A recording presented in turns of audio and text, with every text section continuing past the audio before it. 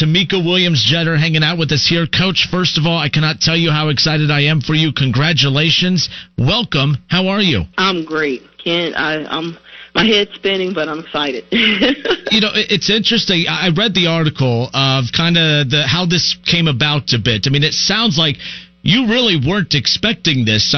Take me back over the last 2 weeks. 2 weeks ago, was this even a possibility in your mind? No. This happened a week from yesterday. I was sitting in my office. I was having end-of-the-year meetings Monday and Tuesday with, we have large rosters at D3. We carry 22 to 25 kids, and at that time, after graduation and stuff, I think I was down to like 12 or 13 that I need to have conversations with. We got to split them in 2 days. And so I took my kids in. I was at 10 o'clock meeting that morning. I was helping my sister purchase a car, so I missed our AD meeting, and Brian called, and he was just like, how you doing? At that time, Neil Sullivan had called him, but I think he wanted to talk to me face-to-face, so he didn't say anything to me. He's like, are you going to be out? Yeah, I'm pulled him now. I have my first meeting at 9:30, whatever, talking to my sister. And he came in, and he knew I was having the end-of-the-year meeting, so I thought it was a little awkward that he would pull me out. And he just took me in the steamer, and he said, hey, UD called. They want to talk to you. And I was like, oh, no, that's, I'm good. Like, we're going to, in my mind, I'm 100% Wittenberg at that moment, So I just put together this great group of young women. We are star-studded. We got some D1 transfers. We're good to go. Like, I'm going to the Elite Eight my second because I worked my tail off to get these kids. Now I'm turning down kids, okay?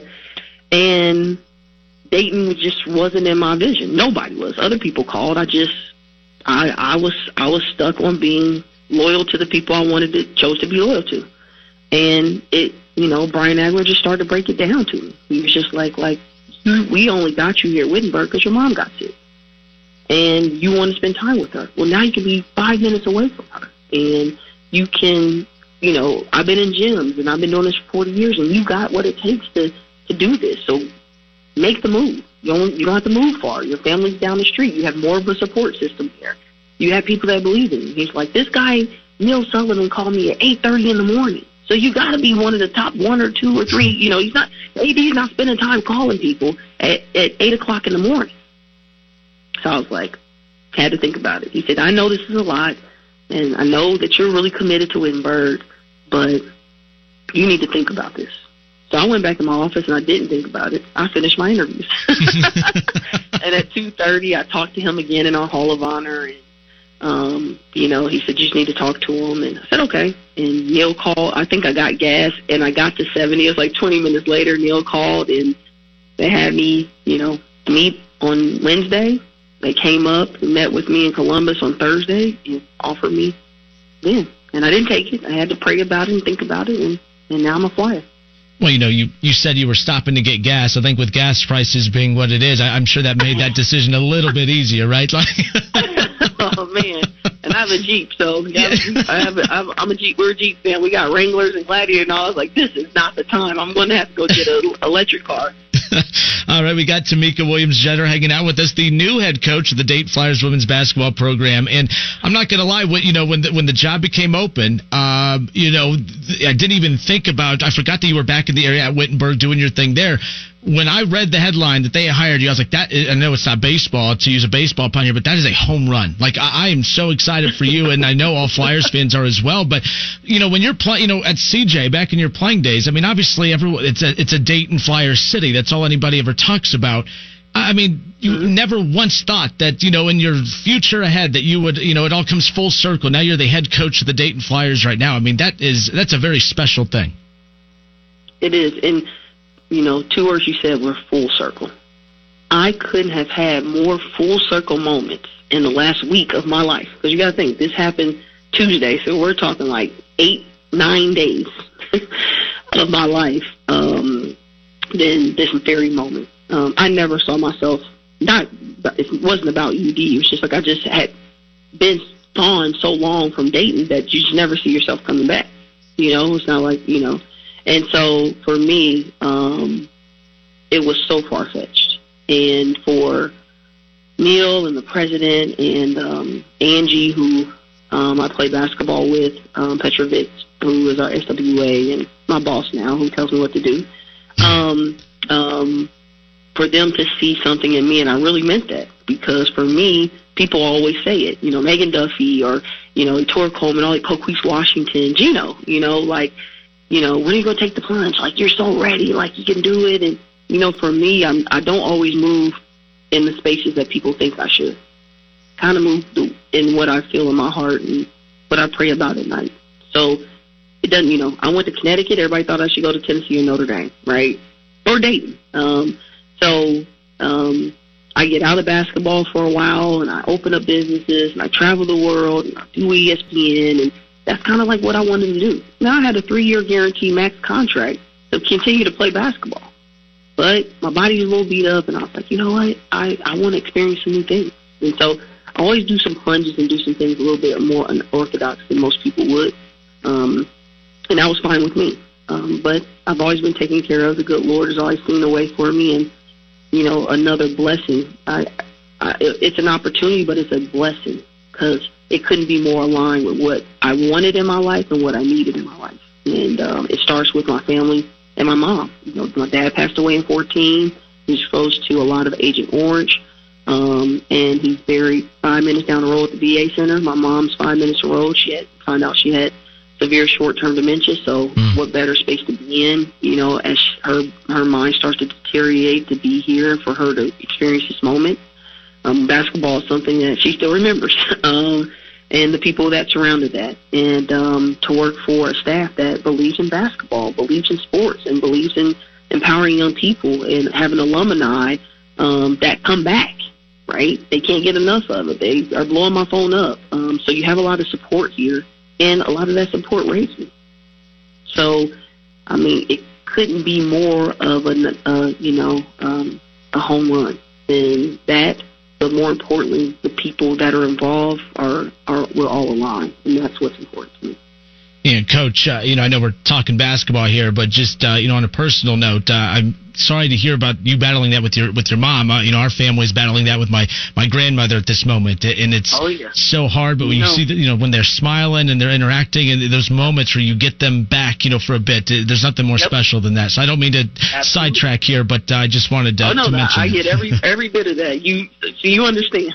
Yes, and I think that makes it even more special that you're able to be close to home, as you said, Brian had said earlier. By the way, kudos to him, because most people in that position would try to keep you and maybe deter you from that phone call. And the fact that he pushed you, I know he's been a part of your career, from the beginning, of course, being a part of the Lynx back when you were drafted and everything. But I think that's really special of him to be so supportive. And it sounds, to get to where you are, you have to have a lot of supportive people around you. And it sounds like you have that. Yes, I do. There's so many people that are, we're super excited.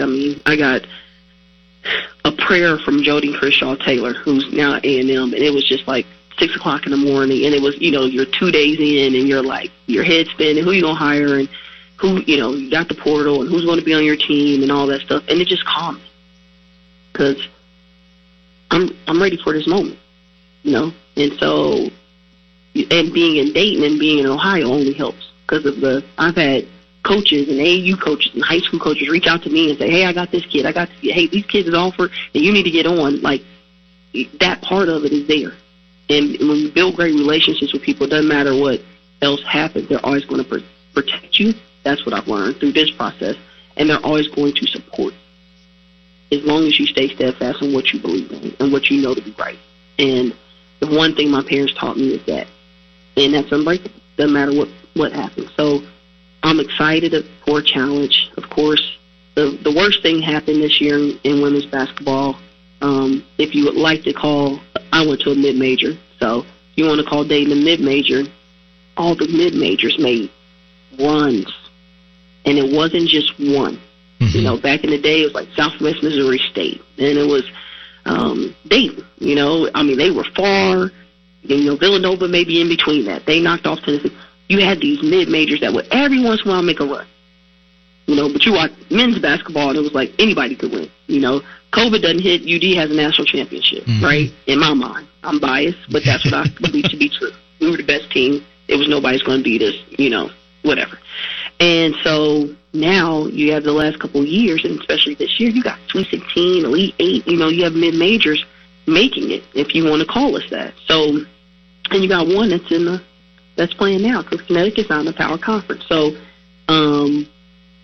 that's that now. Winning the A10 is not enough. Not my vision now has completely changed on that. I feel like in this state I know from the last 40 years we're top 3 in producing premier girls basketball players. Okay, so the talent's in the state. It's competitive, and it's always been competitive because you have the MAC conference here, you have A10 here, you have Big 10 here, you got Big 12 here. Now you got Horizon League. I can name 100 different leagues that are in this state alone, and now you got 2 Power 5s. Now the Cincinnati gone. So there's a lot of things moving the state in the right direction for young girls who want to play any sport.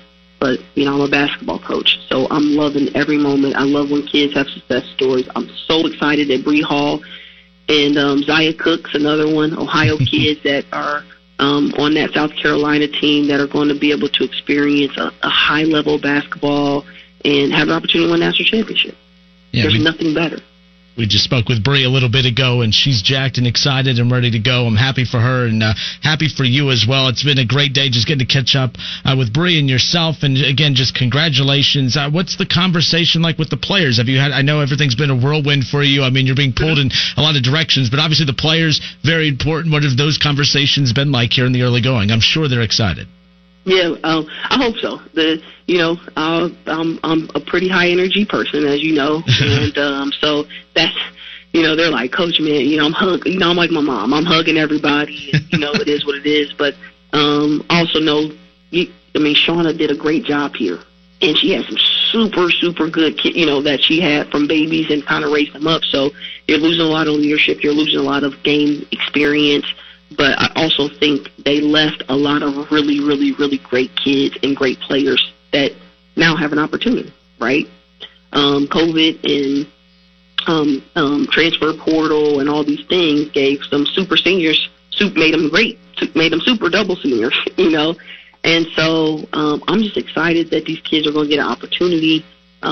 They've been really good. I've had conversations with all of them. They come through my office every day, which is cool. And we'll get workouts going next week. They've done with their 2-week off span because of they have to have 2 weeks off as the season ends. So just to get them in the gym, get some reps up, see what they're about, see how we want to play. I'm super excited. They seem cool. I'm not one to rush the relationship or rush, trust to me is an act. So any player that knows me, they're going to say that. Like, she's not going to ask you to be trustworthy and all. I'm not coming with that. Like, I'm not going to rush this just because the portal's jumping. I want people who want to be here. If you want to be a flyer, then we're going to fly. If you don't, hey, I'll get my last little pitch, and if it didn't work out, it doesn't work out. I'm not afraid of a challenge, and I'm not afraid to, get good kids in here and recruit. So that's never going to be an issue for me here. So I've been real honest. I've been trying to get to know them. I asked them the same weird question I was asked my Wittenberg kids, what to get to know them. So I think they thought it would be a little bit more basketball. But one thing I learned being a player and being a coach is if they really trust you and they know you care, they will run through a wall for you. But you got to spend time every day to drop little nuggets. And Megan Duffy told me this when I even took my job over at Wittenberg. She said the one thing is never lose those moments that you can have with them individually. Like if practice is going and you have a moment with one of your players, like let that happen. Practice will go on and it'll be okay. Or if a player stops by and you want to spend 5 minutes with them because you have a meeting, they always wait for the head coach. Never lose those moments as a head coach. And I really, really respect, I love Duffy, and I'm so happy she told me that because that's what's got me here. So for me, I'm not going to rush it to keep people from going in the portal. If they go, good luck. And I'm going to, help you out when you graduate and whatever you need. But I got to get to know you, and that's a slow process that you can't force the hand. So that's where I am. I'm excited. I think we're going to be really good. We have great tradition here. Kids want to play here. People want to work here. That's another thing I found out. My phone blew up. I got 1,000 resumes but I wanted to get a really good fit for what we need. And I think we'll be able to do that. And I just, I wish we could fast forward and it was October and we were in the gym. Because I want to get playing and I want to get in the arena, and I'm just super excited. about this program. Absolutely. And, Coach, we are, about 15 minutes into this conversation, and I have yet to even bring up the fact that, you played for arguably the best college basketball coach of all time in Geno Auriemma. Throw out men's basketball, throw out women's basketball, just basketball. Geno right up there, right? If not the best college basketball coach of all time. But you were fortunate to play for him, of course, and to play at UConn. You won 2 national championships with him. For one, I know the guy, typical, busy around this time of year, getting set for a Final Four, of course. But have you had a chance to talk with him? What was his message to you when he found out that you were the new head coach of the Dayton Flyers program? And what are some things that you learned from him as a player that you think are part of your coaching style now that you'll implement into leading this Flyers program? Well, first of all, I cannot repeat the text message that he sent me because it's a bit explicit, so I'll leave it at that. But I will say he is extra excited. He messes around and tells people, Therese will be the next, I'm going to be next coach in Connecticut. That's not true, but the fact that he thinks that I can carry that load, I think that was his way to push, you can do it, just go ahead and take the jump. And the thing I learned from him the most may not be, what I learned from him on the court. Well, first of all, I thought it was going to be this really cool head coach that sits down and acts like she has some sense. Well, what I learned about myself is that when I would see myself, I would be sore after games. I'm like, why am I so sore? I'm not wearing heels, because of COVID right now. I'm doing defensive slides. What am I doing? I look like a crazy person. I always tell my players, I couldn't play for me. I needed somebody that was going to, dog cut you and, I was like, I wouldn't take this. Who was this person sliding up? But if I didn't do it, my players didn't play. They need that fire and that energy. That's one thing I learned about myself, and that would probably be more young Geno. But the one thing I learned about him, and this was probably the thing that held me from taking the jump, the most important thing is the people to your left and right. That's the most important thing. I have never experienced any level of success, or moving forward or getting something to really go without having great people surround me and me being, surrounding other great people. You can't do it alone. And, if he doesn't have CD, he doesn't win those national championships. If he doesn't have JJ or an administration that believes in him, he doesn't win. There's no one-man show. If he left and took another job and he couldn't bring the people that he could trust and that were going to stay loyal and be next to him, he wouldn't win a game. He would win games, but I'm just saying he wouldn't win the way he's winning now. And the people I keep around me are Sue Bird, Swing Cash, Asia Jones. CD is a super go-to for me. Brian Nagler. I had Coquise Washington, Bonnie Henriksen, and Matthew Mitchell. I've been surrounded by some great people. Jim Foster. I was just on the phone with Ed Baldwin. Pete Gaudet, who told me everything about the big bigs, right? Christian Leitner and Cherokee Parks. I've been surrounded by some great people who motivate me and push me to do things that I never thought I would do. But don't forget them, right? So my big jump was I got to get the people to my left and right. If they're not right, I'm not going to have any level of success, or you're going to not maximize your potential. And that's what happened at Wittenberg, right? We were not the most talented team, but we were the best team when it came down to us winning and when we needed to win. And that was always my goal. And the players bought in, and they're getting rings, and they're champions, and that's all they talk about. So that's what Geno taught me. He taught me to make practice really hard. He taught me to make sure practice is harder than games. He taught me to make sure it's a competitive gym and make sure that people understand that before they get there. And your expectation. I don't know to think just to win the A-10 or, no. Right now, the worst thing that should have happened is Creighton and South Dakota. Now you just gave me hope. Because now it's just like when I got the Wittenberg job, I was like, we're playing the number one team in the country. So we schedule hope for this year. You don't know what's out there until it's just like Tom Archdeacon asked me, why did you want to do all these things and travel? I said, because I remember 10 and under AAU on a plane and seeing the earth beneath me change. And then I was 12, I went to France, and I went to France, and I went to England, and I'm like, it's like, oh my gosh, it's the same thing that's going on now. it just changed. The game, the parity has changed. This is what Coach Pat Summitt wanted. She wanted more parity. And nobody knows who's going to win the Final Four right now. It's a toss-up. But the most important thing in all that is, why not us, right? Why can't Dayton Flyer women's basketball be in that same thing? If you want to talk about it, I went to a mid-major. That's what they want to call us, right?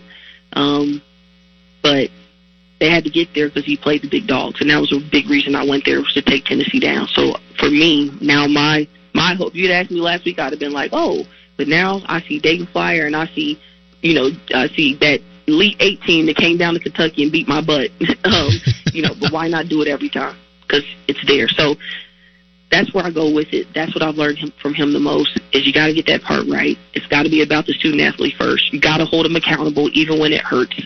You got to, hold them to what they want, and they got to know that before they get here. So some of the fluff is cool, but a lot of the substance has to be there, and their parents have to understand. And we're going to do it the right way. So there's a challenge here. I love that. Can't ever feel comfortable, or I'll get really edgy and have some energy about it and make it a choice every day. So that's what I learned from the man. But I could show you the text. I could not send it to you, or I could not repeat it right now, especially being Catholic at a Catholic institution. Well, there you go. Fair enough. And I want to remain employed. Leave it at that. Fair enough.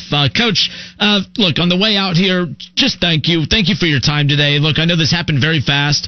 You've been pulled in a million different directions, so the fact that you've been able to carve out this much time for us here today, very cool. The fans are excited. I'm excited. I know you're excited. And can it be basketball season already? I mean, I know we haven't even wrapped up this season, but I'm ready to hit the ground running again, following you as the new head coach of the Dayton Flyers women's basketball program, the 10th coach in program history. Coach, thanks so much for your time. I'm sure we'll chat soon, and best of luck. All right, thank you.